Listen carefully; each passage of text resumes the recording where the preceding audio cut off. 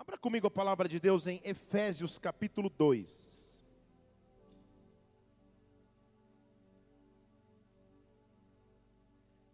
Efésios capítulo 2. Eu vou ler o versículo 4, a partir do 4. Vamos ler.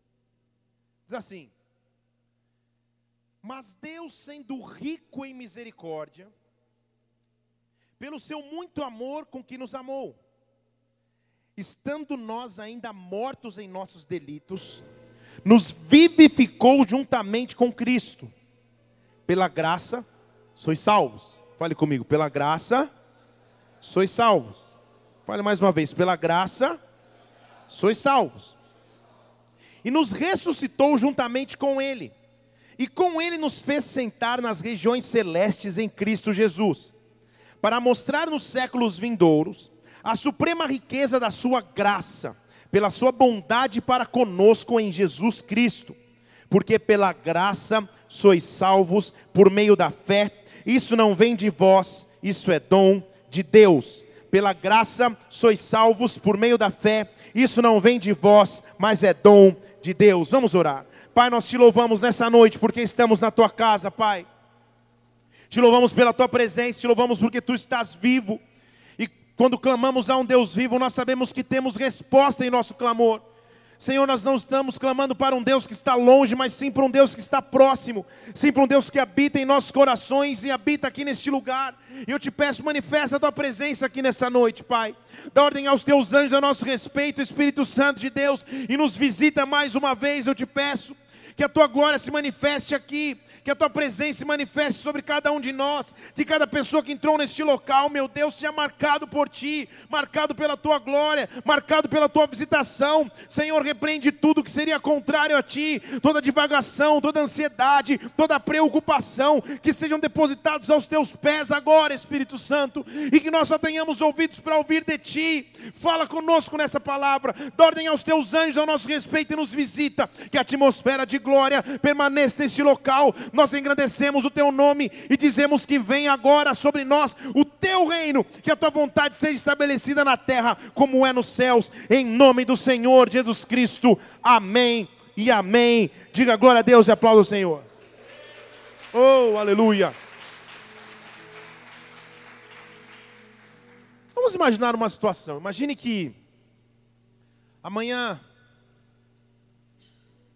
você visite uma concessionária de carros, talvez porque, estou meio sem ter o que fazer, vou para uma concessionária, dar uma sapeada ali no showroom de carros, e você olha um carro, modelo popular, legal, não conseguiria pagar, então, legal, agradece o vendedor, olha outro mais ou menos médio, e olha um de luxo, banco de couro,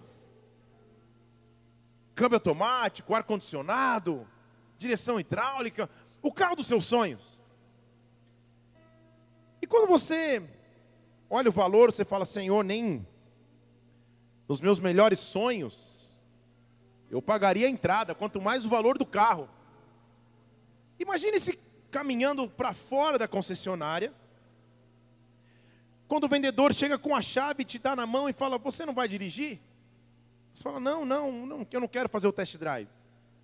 Ele fala: não é test drive, esse carro já é teu. Ô pastor, prega que hoje é de Deus, eu estou sentindo.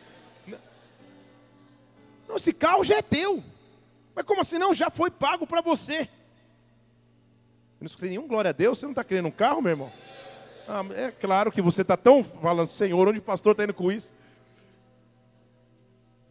Algo que você não poderia pagar sozinho, e alguém pagou para você.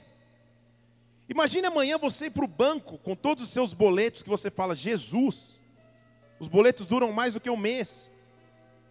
E quando você chega na sua vez de pagar todos os boletos, IPTU, tudo, aluguel, condomínio, escola dos filhos, quando você vai pagar na sua vez, o caixa do banco fala: não, já foi pago. Oh, Jesus, é de Deus. Você imagina uma dívida que você não teria como pagar, e de repente você descobre que alguém quitou. É mais ou menos isso porque seria uma comparação muito pobre ou muito inferior, mas é mais ou menos isso, só para que você tenha a figura em sua mente, que a Bíblia está descrevendo nesse versículo como a graça que nos salvou. O que ele está dizendo é que uma dívida que eu não teria como pagar foi paga por mim, que uma dívida que eu não teria como quitar, alguém quitou para mim, que equivalente a chegar num local e um bem que eu não teria condições nenhuma de sonhar, de repente alguém me dá. É isso que a Bíblia está dizendo lá em Efésios 2. Eu estava morto no meu pecado, mas pela graça Ele me vivificou com a sua presença, Ele me vivificou com Jesus Cristo, e agora eu estou assentado em regiões celestiais. O que ele estava dizendo é que a graça do nosso Senhor Jesus Cristo nos tira da condição de pecado, nos tira da condição de dívida, nos tira da condição de perdição e nos faz assentar nas regiões celestiais com Cristo. Eu fui salvo pela graça, você foi salvo pela graça. Aplauda o Senhor mesmo, porque aleluia. E ele continua dizendo lá no versículo 8: você foi salvo pela graça, e isso é fé, não é tua obra, isso veio de Deus. Estão comigo aqui? Sabe o que ele está dizendo? Você foi salvo pela graça de Deus, independente de ter dinheiro ou não ter dinheiro, de ser bonito ou feio, de andar a pé ou andar de carro, independente do seu estado social, você foi salvo por um preço que você não poderia pagar. Você foi salvo pela graça. Você estaria condenado, eu estaria condenado, eu não teria futuro, você não teria futuro, mas a graça de Jesus Cristo invadiu a minha vida e me salvou. Esse foi o presente que Deus me deu. Deus me deu um presente, e esse presente se chama graça. E hoje nós vamos falar sobre a sua graça. Pergunte para alguém: você sabe o que é a graça? Eu não estou falando da professora da quinta série, que talvez se chamava Graça. Graça. O que seria graça? Que a Bíblia nos afirma que é o instrumento pelo qual fomos salvos. Ele está dizendo lá em Efésios 2, que através da graça eu fui salvo. Através da graça, não veio de mim, veio de Deus, eu recebi salvação, eu fui vivificado, eu comecei a viver de novo. Deus tem a sua graça à nossa disposição. Vou falar de novo para alguém crente dizer amém.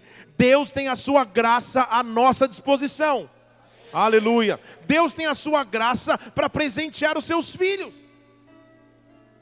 Mas será que você sabe o que é graça? Posso fazer algumas perguntas aqui ou não? Alguém quer arriscar? O que seria graça? Alguém falou favor imerecido, muito bem. Alguém mais quer falar alguma coisa? Não precisam discutir, não vão brigar para responder, gente. Todo mundo assim, um olha para o celular, um disfarça. O conceito que mais temos sobre a graça é isso, é um favor que eu não merecia. E isso está certo. Porém, hoje eu quero dizer a você que isso está parcialmente certo. Eu quero te ensinar o que é a graça de Deus. Diga amém. Nós vamos sair daqui entendendo o que é a graça de Deus que veio sobre as nossas vidas. Estamos vivendo uma geração que tem usado erroneamente a graça. Você já deve ter escutado alguém falar o discurso: agora nós estamos na época da graça, e não mais da lei. A lei pertencia a Moisés, a lei era a lei mosaica, e agora nós estamos na graça, e através de Jesus Cristo nós vivemos na graça. Já ouviu alguém falando isso aí? Levanta a mão. E essa pessoa está certa, mas será que ela entende o que é a graça? Porque na verdade muitas pessoas têm usado a graça como desculpa para permanecer nos seus pecados. E quando são confrontadas nos seus pecados, falam: não, mas nós estamos na época da graça. Jesus Cristo já me perdoou através da cruz, mas Ele te perdoa se você muda a tua conduta. Estão comigo ou não? Pessoas que andam na graça usam Romanos capítulo 8, versículo 1. Que diz assim: não há condenação para aqueles que estão em Cristo Jesus. Não há condenação nenhuma para aqueles que estão em Cristo Jesus. Só que será que você entendeu o contexto desse versículo? O apóstolo Paulo está escrevendo o versículo, põe lá no versículo 18 do capítulo 7. Olha o que Paulo está dizendo. Paulo está falando assim: em mim, ou seja, na minha carne, não habita bem nenhum. Porque o querer bem está em mim, mas o realizar não está. Então Paulo está dizendo, eu quero fazer o que é bom, mas eu não consigo fazer o que é bom. Eu não faço o bem que eu quero, versículo 19, mas o mal que eu não quero, esse eu estou praticando. Nós estamos falando do apóstolo Paulo, o cara que escreveu grande parte do Novo Testamento. Ora, se eu faço o que eu não quero, já não sou eu mais que estou fazendo, mas é o pecado que está dentro de mim. Então eu estou com essa lei dentro de mim, que mesmo querendo fazer o bem, o mal está comigo. Segundo o homem interior, eu tenho prazer na lei de Deus, mas os meus membros eu vejo outra lei, que guerreia contra a lei do meu entendimento e me levam preso ao pecado. Versículo 24, ele se desespera: miserável homem que eu sou, quem me livrará do corpo dessa morte? Olha o desespero do apóstolo Paulo. Então ele tinha preocupação com os seus pecados, ele tinha preocupação com o que estava vivendo. E aí continua, põe lá o versículo 25. Graças a Deus que existe Jesus Cristo nosso Senhor, de modo que se eu tivesse só entendimento eu servia a lei de Deus, mas se eu servir a carne eu vou servir ao pecado.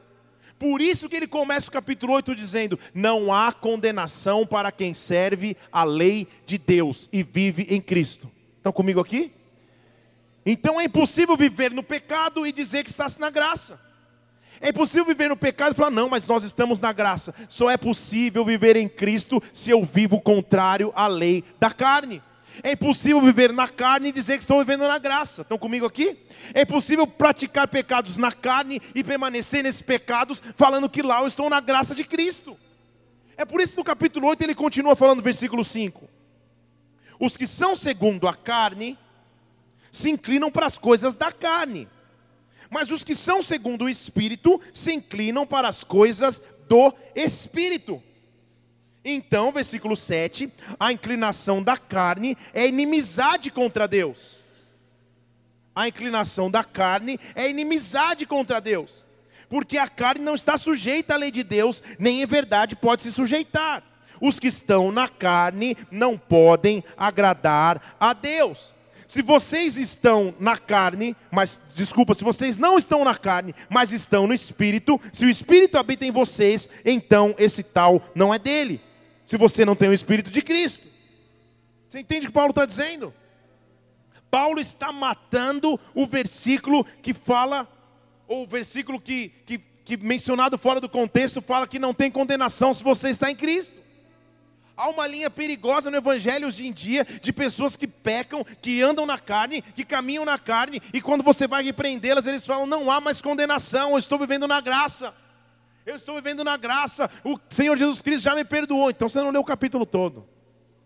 Você não leu Paulo dizendo que a carne é inimiga de Deus, que quem vive na carne traz inimizade contra o próprio Deus, que quem vive na carne não anda no Espírito. Só pode se dizer que anda-se na graça aquele que também caminha no Espírito. Deixa eu falar de novo. Aquele que anda no Espírito Santo, esse pode se beneficiar da graça de Deus. Esse pode se beneficiar da graça de Deus. Esse pode dizer, eu fui salvo pela graça. Eu fui salvo por um favor que eu não merecia. Alguém quitou uma dívida que eu nunca poderia quitar. Mas eu tenho responsabilidade de manter essa dívida. Vamos continuar no exemplo do carro? Se você supostamente ganhasse o carro, isso não significa dizer que no próximo ano você não teria que pagar o IPVA, que você não teria que fazer as revisões, abastecer, trocar o óleo, os pneus. Você teria que manter o bem que você um dia adquiriu ou ganhou. Quando você recebe a salvação pela graça de Deus, isso não quer dizer que você não tenha que fazer mais nada ou se dedicar para que essa salvação se desenvolva no teu coração. Que você tem que permanecer andando no Espírito. O que eu estou dizendo aqui é que não adianta você falar, não, tudo que aconteceu na minha vida agora, eu não preciso mais mudar minha conduta, minha forma de ser, não preciso mais buscar a Deus, porque eu fui salvo pela graça. Essa é uma interpretação errada e na verdade maligna, que nos afasta de Deus. Deus está procurando e chamando homens e mulheres que entendem o que é a graça, que vivem pela graça. E hoje nós estamos aqui para entender a verdadeira graça, para viver na verdadeira graça. E a verdadeira graça começa aqui. 1 João capítulo 2, versículo 1. Aí nós vamos começar a ver o que é a graça.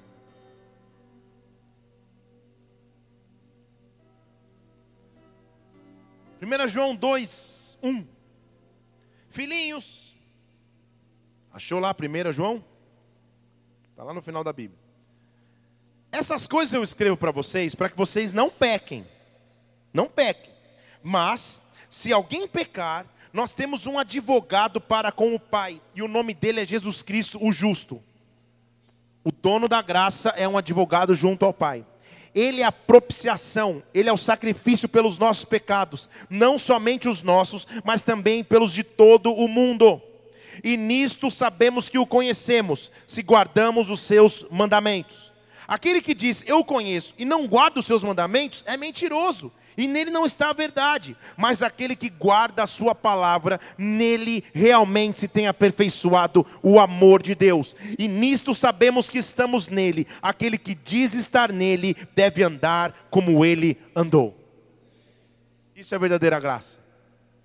Verdadeira graça, então, na verdade, é saber que eu vivi, ou eu fui beneficiário de um favor imerecido, de uma dívida que eu jamais poderia quitar. Então todos os dias da minha vida, eu ando dando valor a essa dívida que foi quitada. Eu ando dando valor àquele que pagou a dívida por mim. Eu ando dando valor à sua presença em minha vida. Eu zelo por essa presença, eu me esforço por essa presença, eu pago preço por essa presença. Eu tenho alguém que me defende perante o Pai. Eu tenho um advogado que na corte celestial me defende, porque ele tem uma cédula que foi rasgada na cruz do Calvário, contra as acusações que eram contra a minha vida. Então eu ando todos os dias com meu coração cheio de amor por esse Cristo, cheio de amor por esse Deus, cheio de amor por esse que pagou uma dívida que eu não poderia. Ele transformou a minha história, Ele mudou a minha vida, Ele me tirou das garras do pecado, Ele me deu uma nova história de vida. Eu ando todos os dias adorando, exaltando, celebrando no Espírito aquele que me salvou da morte para a vida. Isto é a graça. Quando eu ando como Ele andou, começo a ser cheio da sua presença, cheio do seu Santo Espírito, e as pessoas ao meu lado começam a perceber que eu ando numa graça diferente do que as pessoas imaginam ser. Deus vai nos visitar com a sua verdadeira graça. Deus vai nos visitar com a sua verdadeira graça. Deus chama pessoas que exalam uma verdadeira graça, um verdadeiro amor, uma verdadeira entrega àquele que um dia se entregou por nós. Quem anda na verdadeira graça reconhece o sacrifício. Reconhece o sacrifício de Deus. 2 Coríntios capítulo 8, versículo 9.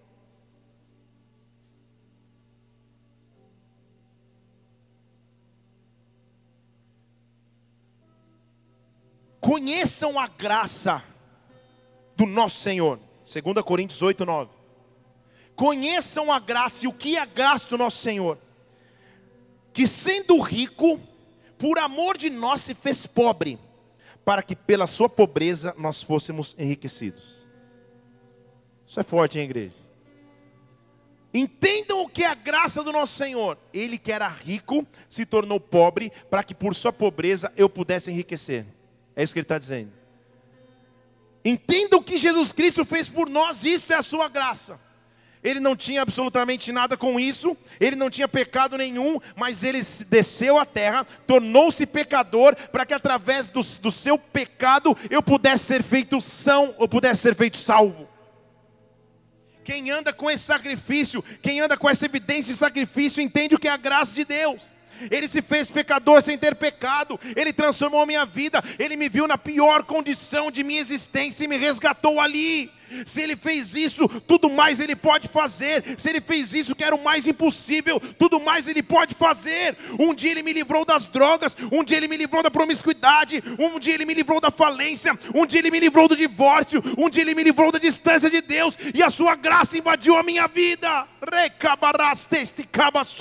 O que Deus está dizendo a você aqui é: lembra da sua história. Lembra de como Deus te transformou. Lembra de como Deus te resgatou. E a palavra de Deus diz que Ele completa a boa obra iniciada. Se Ele já te resgatou, se Ele já te libertou, caminha na graça de Deus. Caminha na graça de Deus. Estabeleça um altar de adoração ao Senhor, porque pela graça Ele te fez rico, pela graça Ele te fez salvo. Eu fui salvo pela graça. Eu fui salvo pela graça. A graça é a minha maior bandeira. Alguém quitou uma dívida que eu não poderia quitar. Ele se tornou pecador por mim. Eu me enriqueci porque Ele se tornou pobre por mim. Ela é a maior prova de amor que eu tenho do meu Deus. Olha para alguém e fala, eu fui perdoado. Fala, eu fui perdoado. Fala, aproveita e fala para tua esposa se está acontecendo alguma coisa, já fala, eu fui perdoado, então me perdoa também. A graça de Deus é meu maior trunfo. É mais ou menos quando você está jogando super trunfo, você tira a maior carta. Super trunfo, você nem sabe. Super trunfo é da infância, hein? Esse é da infância. Super trunfo de carros, sabe? Eu jogava de super-herói, sei lá o quê. Quando você tira a melhor carta, ninguém bate, essa é a graça. É a carta que você tem na manga que vai contra todas as afrontas das trevas, contra toda acusação do inferno. Esta é a graça de Deus sobre as nossas vidas. Quando a situação aperta, quando parece que eu não tenho saída, quando parece que eu não tenho resposta, eu tenho no meu bolso, na minha vida, uma carta que diz, eu fui salvo pela graça, eu fui salvo pela graça, eu fui salvo pela graça. Alguém já quitou uma dívida que eu não poderia quitar. Se Ele fez isso por mim, quanto mais Ele pode fazer. Quanto mais dificuldade que eu ando agora, essa tristeza que eu ando agora, essa ausência de perspectiva que eu ando agora, se eu manifesto a graça de Deus sobre tudo isso, eu entendo o quanto isso é pequeno perto do poder do meu Deus. Ele me salvou pela graça, eu fui salvo pela graça. Quando alguém é salvo pela graça, como todos nós aqui o fomos, nós entendemos a primeira vertente da graça, que é o perdão. Você foi perdoado. Lá em Lucas capítulo 7, versículo 37, diz assim, uma mulher pecadora estava na cidade. E quando ela soube que Jesus estava na mesa, na casa do fariseu, ela trouxe um vaso de alabastro, que era um perfume muito caro, com bálsamo. E chegou por detrás dele, nos seus pés, chorou. Começou a regar os seus pés com lágrimas e enxugava com os cabelos da sua cabeça e beijava-lhes os pés e ungia-os com bálsamo. Para pensar nessa figura? Calma aí. Mexeu com duas coisas muito cruciais na vida de uma mulher: perfume e cabelo. Se fosse eu para lavar os pés de Jesus com o cabelo, o máximo que eu seria lixar a unha, talvez, mas lavar o pé? Como que ela fez isso? Ela pega um perfume caríssimo, Jesus pensa na cena, ele está jantando num lugar. E era comum as pessoas ao chegarem no local lavar os pés. Ela não profere uma palavra, mas ela se ajoelha aos pés de Jesus Cristo. E ao invés de lavar com água, ela começa a derramar do perfume caríssimo, que não era se usado para lavar pés. E ela joga o perfume nos pés e enxuga com os próprios cabelos. Enquanto ela o faz, ela beija os pés de Jesus Cristo. Já imaginou a cena? E todo mundo começa a olhar. E versículo 39 fala assim, calma aí. Ei, acho que esse Jesus que está aqui não é Jesus mesmo. O dono da casa estava falando. Porque se você fosse profeta, você ia saber quem é essa mulher. Você ia saber quem é essa mulher que está te tocando. Ela é uma pecadora. Ou seja, você vai deixar essa mulher aí, não sei qual é o pecado dela, mas ela devia ser bem famosa na vila lá, porque todo mundo sabia que ela tinha pecado. Se você realmente fosse quem você dissesse, você não deixava essa mulher fazer isso contigo. Jesus parece que não entende a afirmação, mas ele responde com uma pergunta. Eu amo quando Jesus responde com uma pergunta. Porque ele nos fazendo pensar. Ele fala, Jesus, versículo 40. Pedro, eu tenho um negócio para te dizer. Pedro falou, claro, tem. Tinha um cara, credor, que tinha 2 devedores. Um devia 500 e outro 50. Não tendo eles como pagar, ele perdoou os 2. Qual deles você acha que amará mais? Respondeu Simão, eu acho que é aquele que foi mais perdoado, que devia 500, eu acho, né? Jesus falou, você julgou certo. E voltando para a mulher, olhou para a mulher e falou, você está vendo essa mulher? Eu entrei na tua casa, você não me deu água para os pés. Mas ela com as lágrimas regou e com seus cabelos enxugou. Você nem me deu um beijo quando eu entrei na tua casa, mas ela não parou de me beijar os pés. Você nem me deu óleo para ungir a cabeça, mas ela com perfume mais caro ungiu os meus pés. Por isso eu te digo, perdoados são os seus pecados, são muitos, mas porque você muito me amou, perdoados são os seus pecados. Aquele a quem pouco se perdoa, pouco ama. Rabareste cabastej. E disse a ela, perdoados são os teus pecados, perdoados são os teus pecados. Ele olha para aquela mulher e fala, não importa a tua história, não importa o que você viveu até aqui, não importa como você foi julgada, eu sou o Deus dono de toda a graça, eu perdoo os teus pecados. Aí todo mundo, hã? Quem é esse cara? Que autoridade ele tem, versículo 49, para dizer que perdoa pecados? Jesus ignora e fala, vocês estão achando que eu só posso perdoar pecados? Faz o seguinte, versículo 50, vai porque a tua fé te salvou, vai agora em paz. Isso é a verdadeira graça. É o perdão e a salvação. Estão comigo aqui? É o perdão e a salvação. O mundo anda olhando por aquilo que você fez, te rotulando por aquilo que um dia você errou. Jesus Cristo fala, vai na frente em paz, porque agora você, além de perdoado, é salvo. Levante uma de suas mãos aqui. Eu desautorizo Satanás de acusar a tua vida pela tua história, de tentar trazer sentimentos de culpa, de aflição, de ansiedade por aquilo que você já viveu. Escuta Deus dizendo a você, a tua fé te salvou, vai em paz. Os teus pecados são perdoados, teus pecados são perdoados. Aos pés do Senhor eu entrego a minha vida, eu entrego tudo que eu sou e recebo dele graça, recebo dele em retorno graça. A graça é o meu melhor trunfo. Eu adoro a Deus porque o Senhor me perdoou dos meus muitos pecados. Eu te adoro, Senhor, eu te adoro, eu te exalto. Agradeça ao Senhor pela sua graça sobre a sua vida, pelo seu perdão que veio sobre ti. Aplauda o Senhor aqui nesse lugar, aplaudam.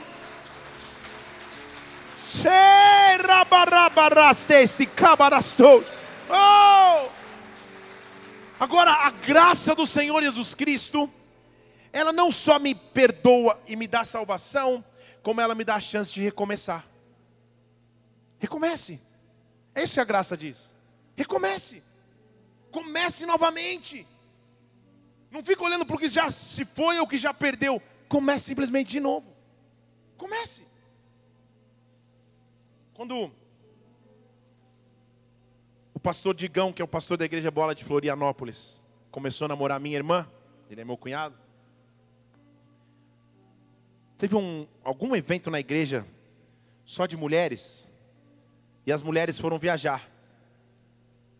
E não vá pensando que eu e o Digão ficamos tristes, porque era um evento de feriado, tipo 4 dias.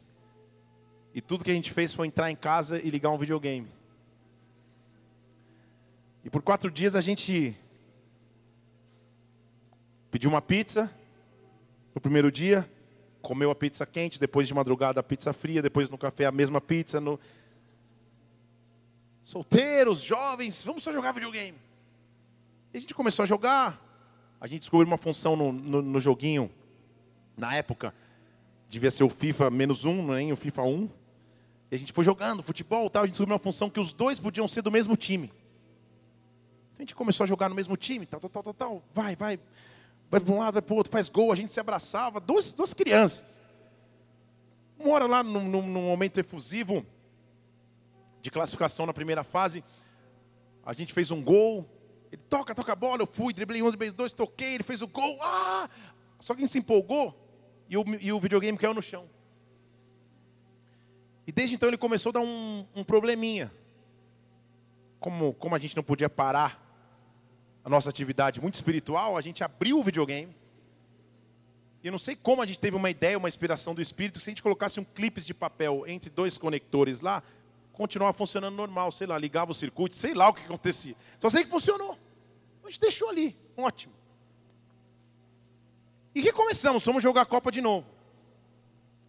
Só que o Digão, como a gente estava com uma agenda muito ocupada, ele falou, vamos fazer o real mesmo, vamos colocar o tempo real, tipo 45 minutos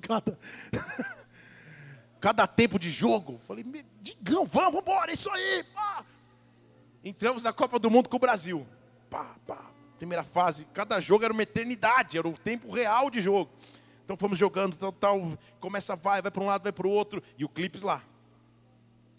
A gente já estava E todo final, hoje o videogame salva sozinho. Na época você tinha que anotar um código gigantesco, X quadrado, bolinha, não sei o quê. Não, aqui anotar o quê? Nós vamos embora, vamos ganhando. O seguinte foi. Chegamos na final, Brasil e Argentina. Uma confusão, não sei o quê, começamos perdendo de 1-0, 2-0. Ele já olhou para mim, eu olhei para ele e falei, cara, a gente não acredita que a gente está aqui há quase 4 dias, vamos perder na final. E a gente, vamos lá, tal.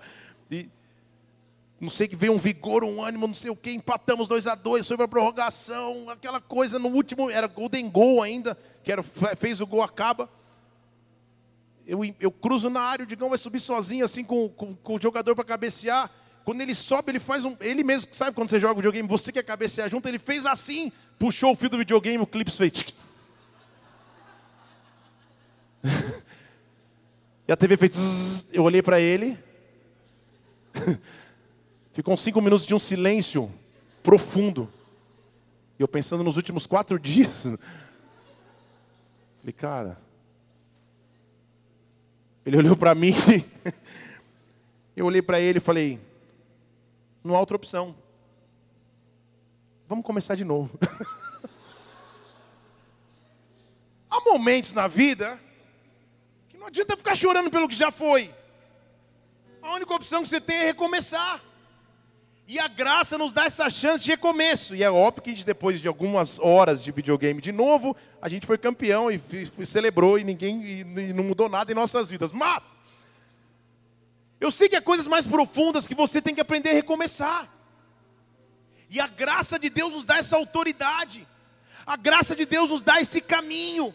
Quando eu vivo pela graça de Deus, Ele fala, filho, filha, não importa os erros que você possa ter cometido no passado, as coisas que deram errado, que você fala, Senhor, e agora? Esqueça e caminhe para frente, porque a minha graça te faz caminhar, a minha graça te faz prosseguir. 2 Coríntios capítulo 5, versículo 17.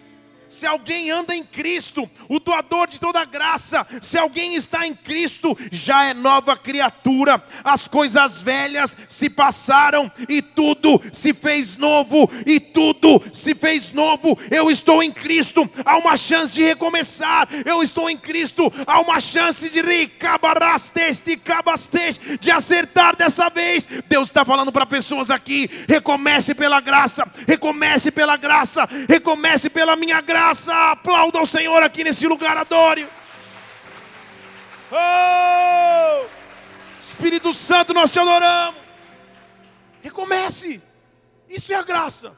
Deu errado uma vez nas emoções, recomeça. Deu errado uma vez ministerialmente, recomeça. Esta é a graça de Deus. Graça. Alguém aqui que queira arriscar novamente o que é a graça? Eu já ouvi a resposta, que é favor imerecido. Alguém mais quer dizer alguma coisa? O que é graça? Ninguém? Alguém? Graça? Hã? Eu só entendi Deus no final. Dom gratuito de Deus. Boa. Alguém mais? Ninguém? Ari, quer falar alguma coisa? Bela barba, hein, Ari? Deus abençoe. Muito bem. Foi feita uma pesquisa nos Estados Unidos, na saída de diversos cultos de diferentes denominações, e a pergunta para os entrevistados era só essa: o que é a graça?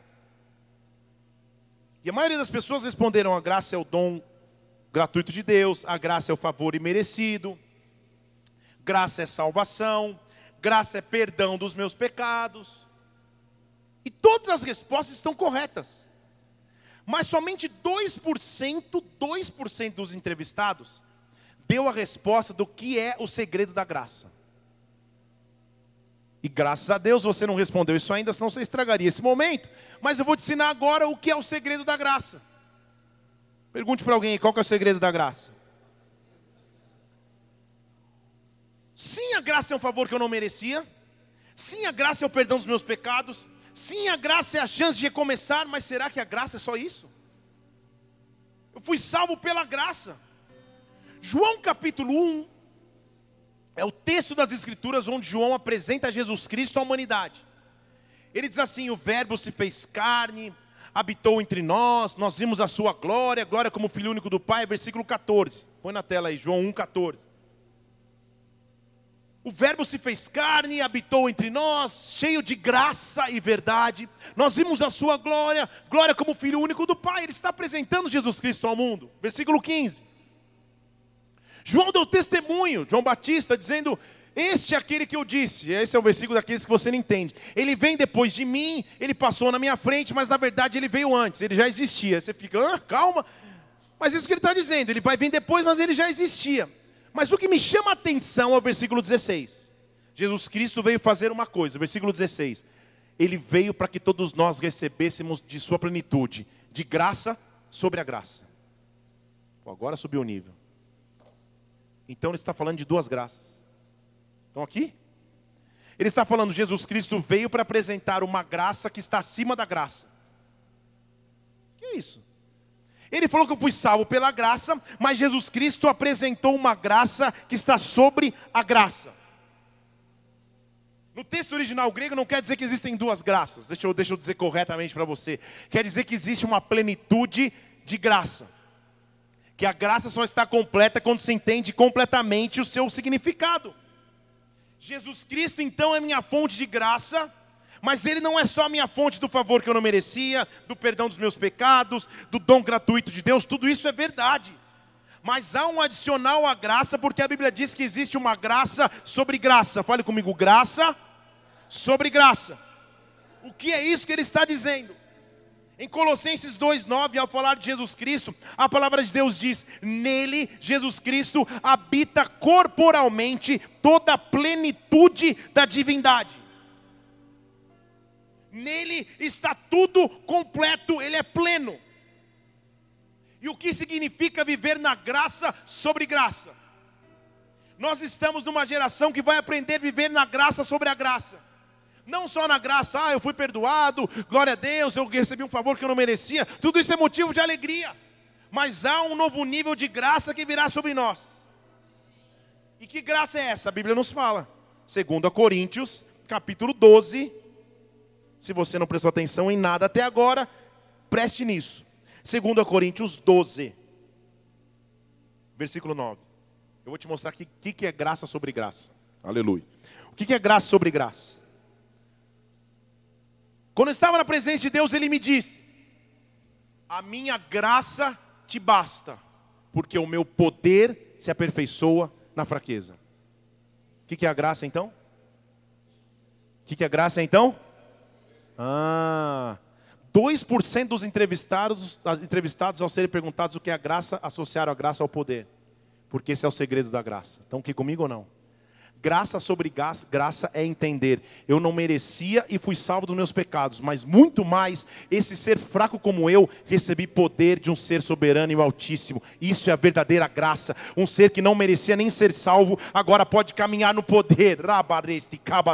Um ser que não merecia nem sair dos seus pecados, agora tem autoridade para manifestar o poder de Deus na terra. A essência da graça é quando a humanidade me vê, um ser tão pequeno, um ser tão fraco, um ser tão pecador, manifestando o poder de Deus nos quatro cantos da terra. A verdadeira graça é viver no poder de Deus. É, apesar das fraquezas, manifestar a glória e o poder de Deus por onde passar. A minha graça te basta, porque a minha graça é o teu poder. O meu poder se aperfeiçoa na tua fraqueza. Fraqueza no original grego é asteneia, que significa dizer fraqueza de alma, de corpo, de mente. Quando você anda fraco em todos os lados da sua vida, vem um poder de Deus pela graça e te alimenta. Vem um poder de Deus não porque você merecia, mas um poder de Deus pela graça, e esse poder começa a te alimentar. O mundo vai começar a ver a graça de Deus efetiva sobre as nossas vidas. Então, quando eu começo a entender o que é a verdadeira graça, eu só não convido as pessoas: vem aqui. Você foi perdoado dos seus pecados, você nunca poderia pagar essa dívida, venha pela graça. Não é só isso. As pessoas começam a enxergar o poder de Deus que flui através da sua vida, e é esse poder que traz as pessoas para a graça. Isso é graça sobre graça. Está entendendo ainda? Aí eu dei o tilt. Você postar hoje, graça sobre graça. Quer saber o segredo? Não falte nunca mais no culto. Escreve isso no Face. Graça sobre graça. O poder que eu não merecia, agora veio sobre a minha vida. Então são duas etapas, são dois estágios. Antes eu fui salvo, fui perdoado, mas eu não me contento só em ficar assim. Agora eu tenho que manifestar o poder de Deus para que toda criatura veja que eu fui salvo pela graça de Deus. E onde eu ando, eu manifesto o seu poder. Onde eu ando, eu manifesto o derramar do Espírito Santo. A evidência de que eu recebi a graça é que eu caminho no poder do Espírito Santo. A evidência que eu recebi a graça é que eu caminho no poder de Deus. A evidência da graça não é só o perdão. Isso já é capítulo 1. A evidência verdadeira da graça é que você é cheio do poder de Deus. É que você é cheio da presença de Deus. Vou te mostrar isso na Bíblia. Atos capítulo 11. Versículo 20. Está começando a descrever como que o avanço da igreja primitiva depois do derramar do Espírito Santo acontecia. Atos 11, 20. E está falando de vários povos ali, ó. Havia entre eles síprios, sirenenses, que entrando em Antioquia, falaram também aos gregos e anunciavam aos gregos o Senhor Jesus. E a mão do Senhor era com eles. E um grande número creu e se converteu ao Senhor. Chegou a notícia dessas coisas aos ouvidos da igreja em Jerusalém. Presta atenção agora. E enviaram Barnabé a Antioquia. Olha o versículo 23 agora. Quando ele chegou, ele viu a graça de Deus.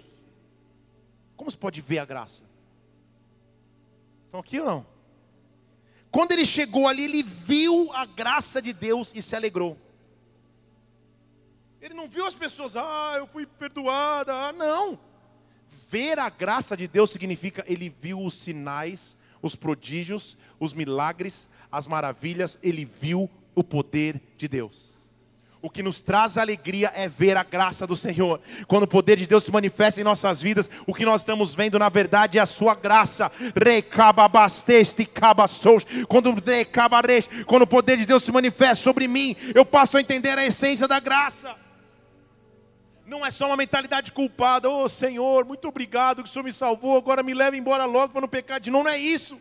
Senhor, glória a Deus que eu fui salvo, mas além de ser sido salvo, agora eu tenho autoridade para carregar do seu poder. Agora eu tenho autoridade para carregar da sua presença. E onde eu for, essa evidência da sua graça, Deus vai começar a manifestar o seu poder sobre todas as áreas de sua vida. Levante uma de suas mãos aqui. A graça de Deus, o seu poder vai começar a ser manifesto sobre ti e através de ti. E as pessoas vão ver a graça de Deus, vão ver o poder de Deus sobre a tua vida. Através das suas mãos, milagres vão ser gerados. Através da sua oração, sobrenatural de Deus acontecerão na terra. Esta é a graça de Deus, esse é o poder de Deus, será manifesto sobre ti. Viva pelo poder que vem do alto, em nome do Senhor Jesus Cristo. Adore e aplauda o Senhor agora. Esta é a verdadeira graça. Lembre-se então, o que você recebe pela graça? Pela graça você recebe salvação. Pela graça você recebe perdão. Pela graça você recebe cura. Pela graça de Deus você recebe provisão.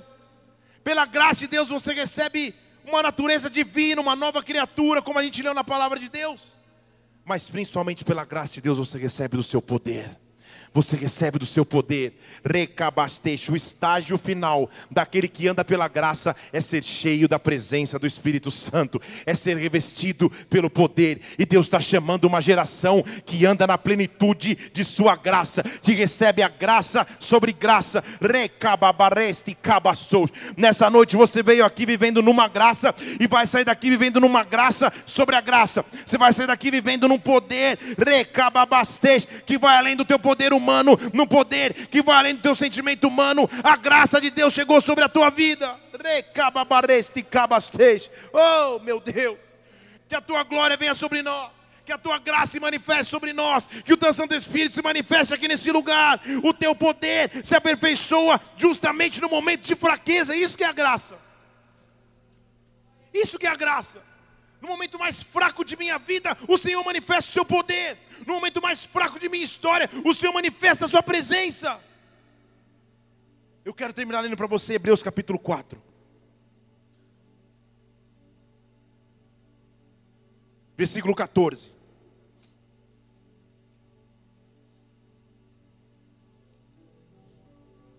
Nós não temos portanto um grande sumo sacerdote. E o nome dele é Jesus Cristo, Filho de Deus. Ele entrou nos céus. Por isso retenhamos firmemente a nossa confissão. Ou seja, confessou Jesus Cristo, firme-se, mantenha-se firme em Jesus Cristo. Nós não temos um sumo sacerdote que não possa se compadecer das nossas fraquezas. Ele conhece as nossas fraquezas. Mas nós temos um que, como nós, foi tentado em todas as coisas, mas ficou sem pecado. E justamente por isso agora, nós podemos nos achegar com confiança ao trono da sua graça. Ao trono da sua graça. E ali receberemos misericórdia e vamos achar graça. E vamos ser, agora eu amo essa parte, vamos ser socorridos no momento oportuno. Vamos ser socorridos no momento oportuno. Momento oportuno? O que é isso? Que momento oportuno é esse? O que seria momento oportuno?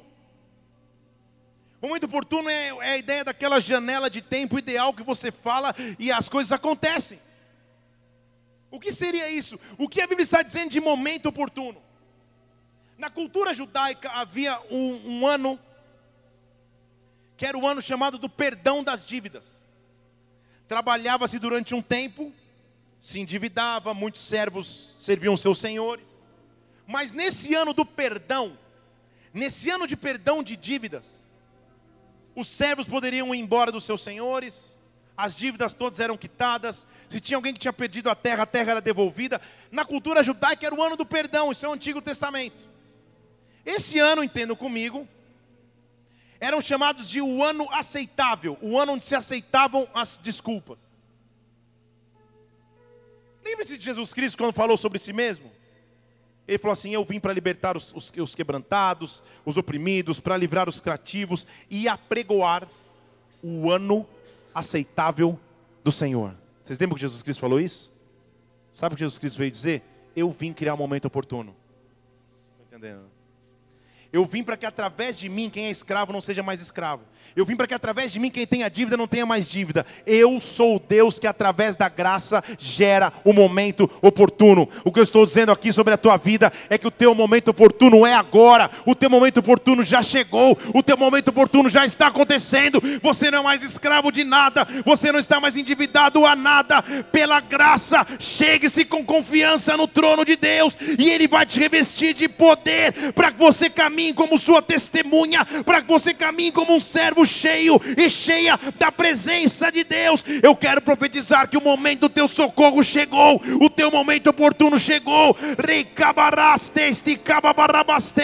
Que o fogo de Deus venha aqui sobre esse lugar agora. Feche seus olhos aqui nessa igreja. O meu poder se aperfeiçoa na tua fraqueza. É justamente essa evidência da graça. Então sabe o que eu quero que você faça agora aqui nesse lugar? Apresente ao Senhor qual é a tua fraqueza. Quais são as suas dúvidas? Quais são as tuas fraquezas? Onde você se sente fraco? Emocionalmente, mentalmente, espiritualmente, fisicamente.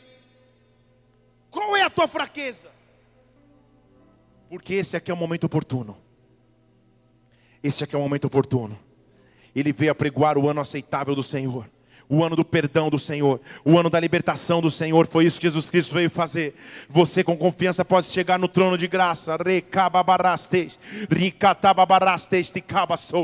E agora, baseado na tua sinceridade, apresente a Deus as tuas fraquezas. E quando você estiver apresentando a Deus as tuas fraquezas, o poder de Deus vai ser aperfeiçoado justamente aí. E você vai passar a viver a graça sobre a graça, a graça sobre a graça.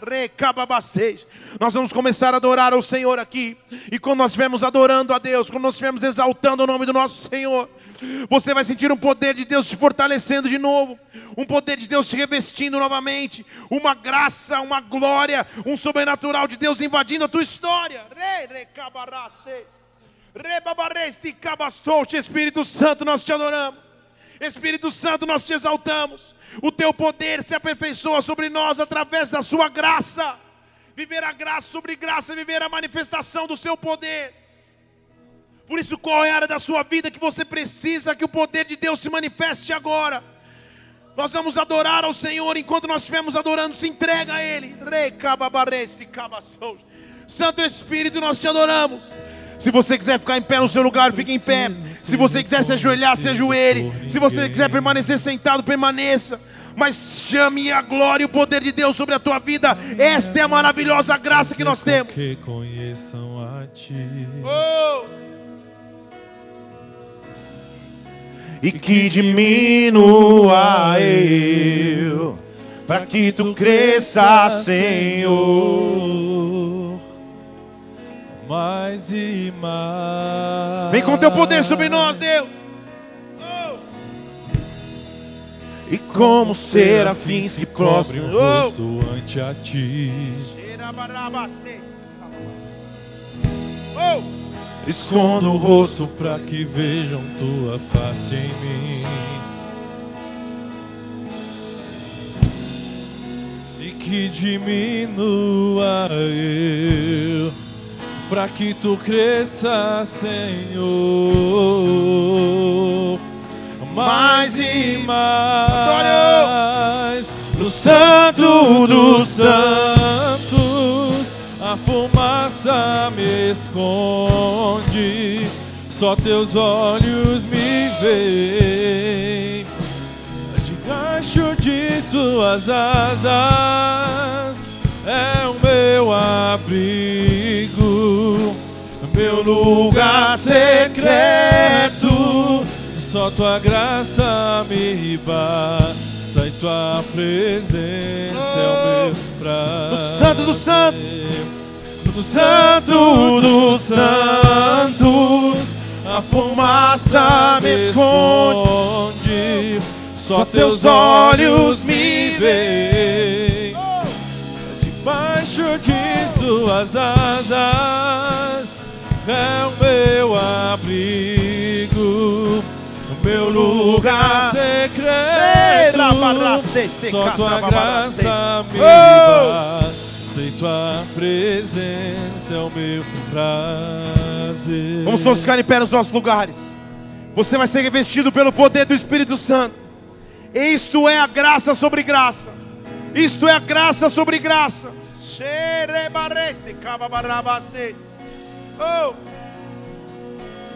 Feche seus olhos só um instante aqui nessa casa. Eu quero fazer uma oração por você que porventura esteja nos visitando hoje, ou talvez nem seja a sua primeira vez aqui, mas você hoje decidiu entregar a tua vida a Jesus Cristo para viver dessa graça, desse poder. Um preço que você jamais poderia pagar pelos teus pecados, Ele já pagou na cruz.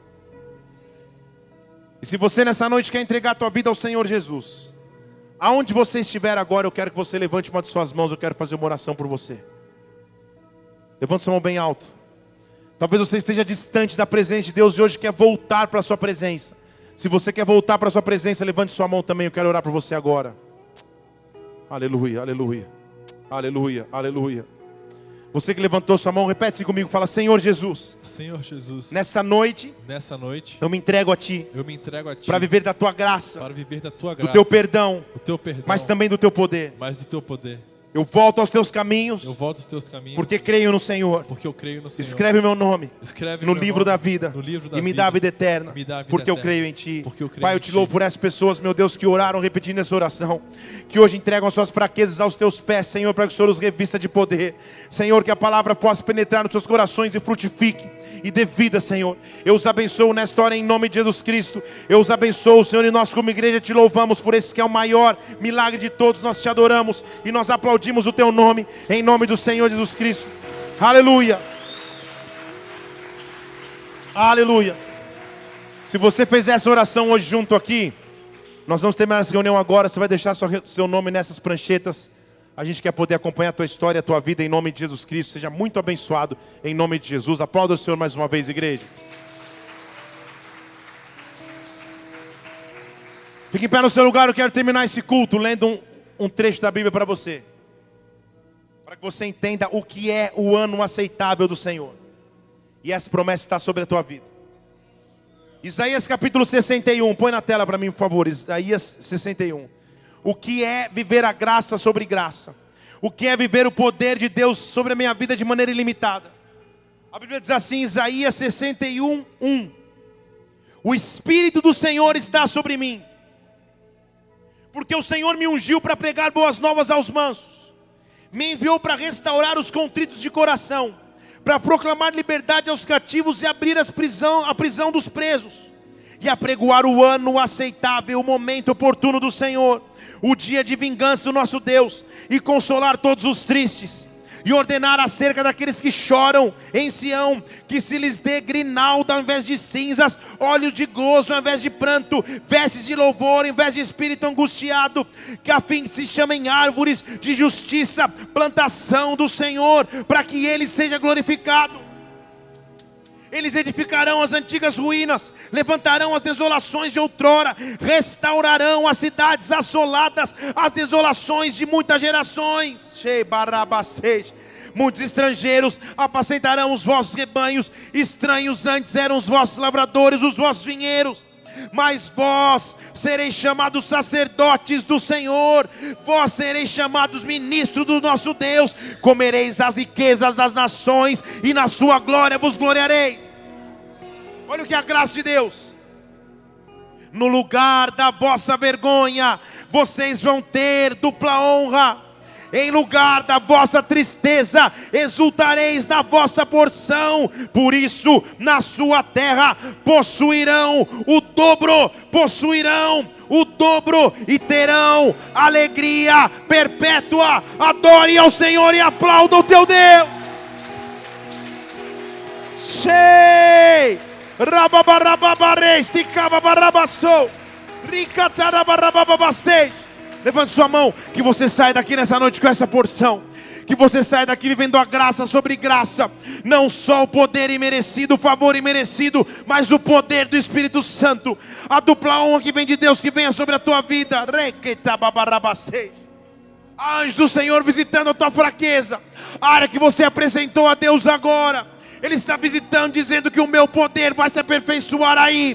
A minha glória vai se aperfeiçoar aí. Eu chamo os milagres, eu chamo os testemunhos, eu chamo a sobrenaturalidade de Deus sobre a tua vida. Como servo do Senhor eu te abençoo. Repete comigo: se Deus é por nós, quem será contra nós? O Senhor é meu pastor e nada me faltará. Pela graça eu sou salvo. Eu sou salvo pela tua graça. Vamos orar todos juntos. Pai nosso que estás no céu.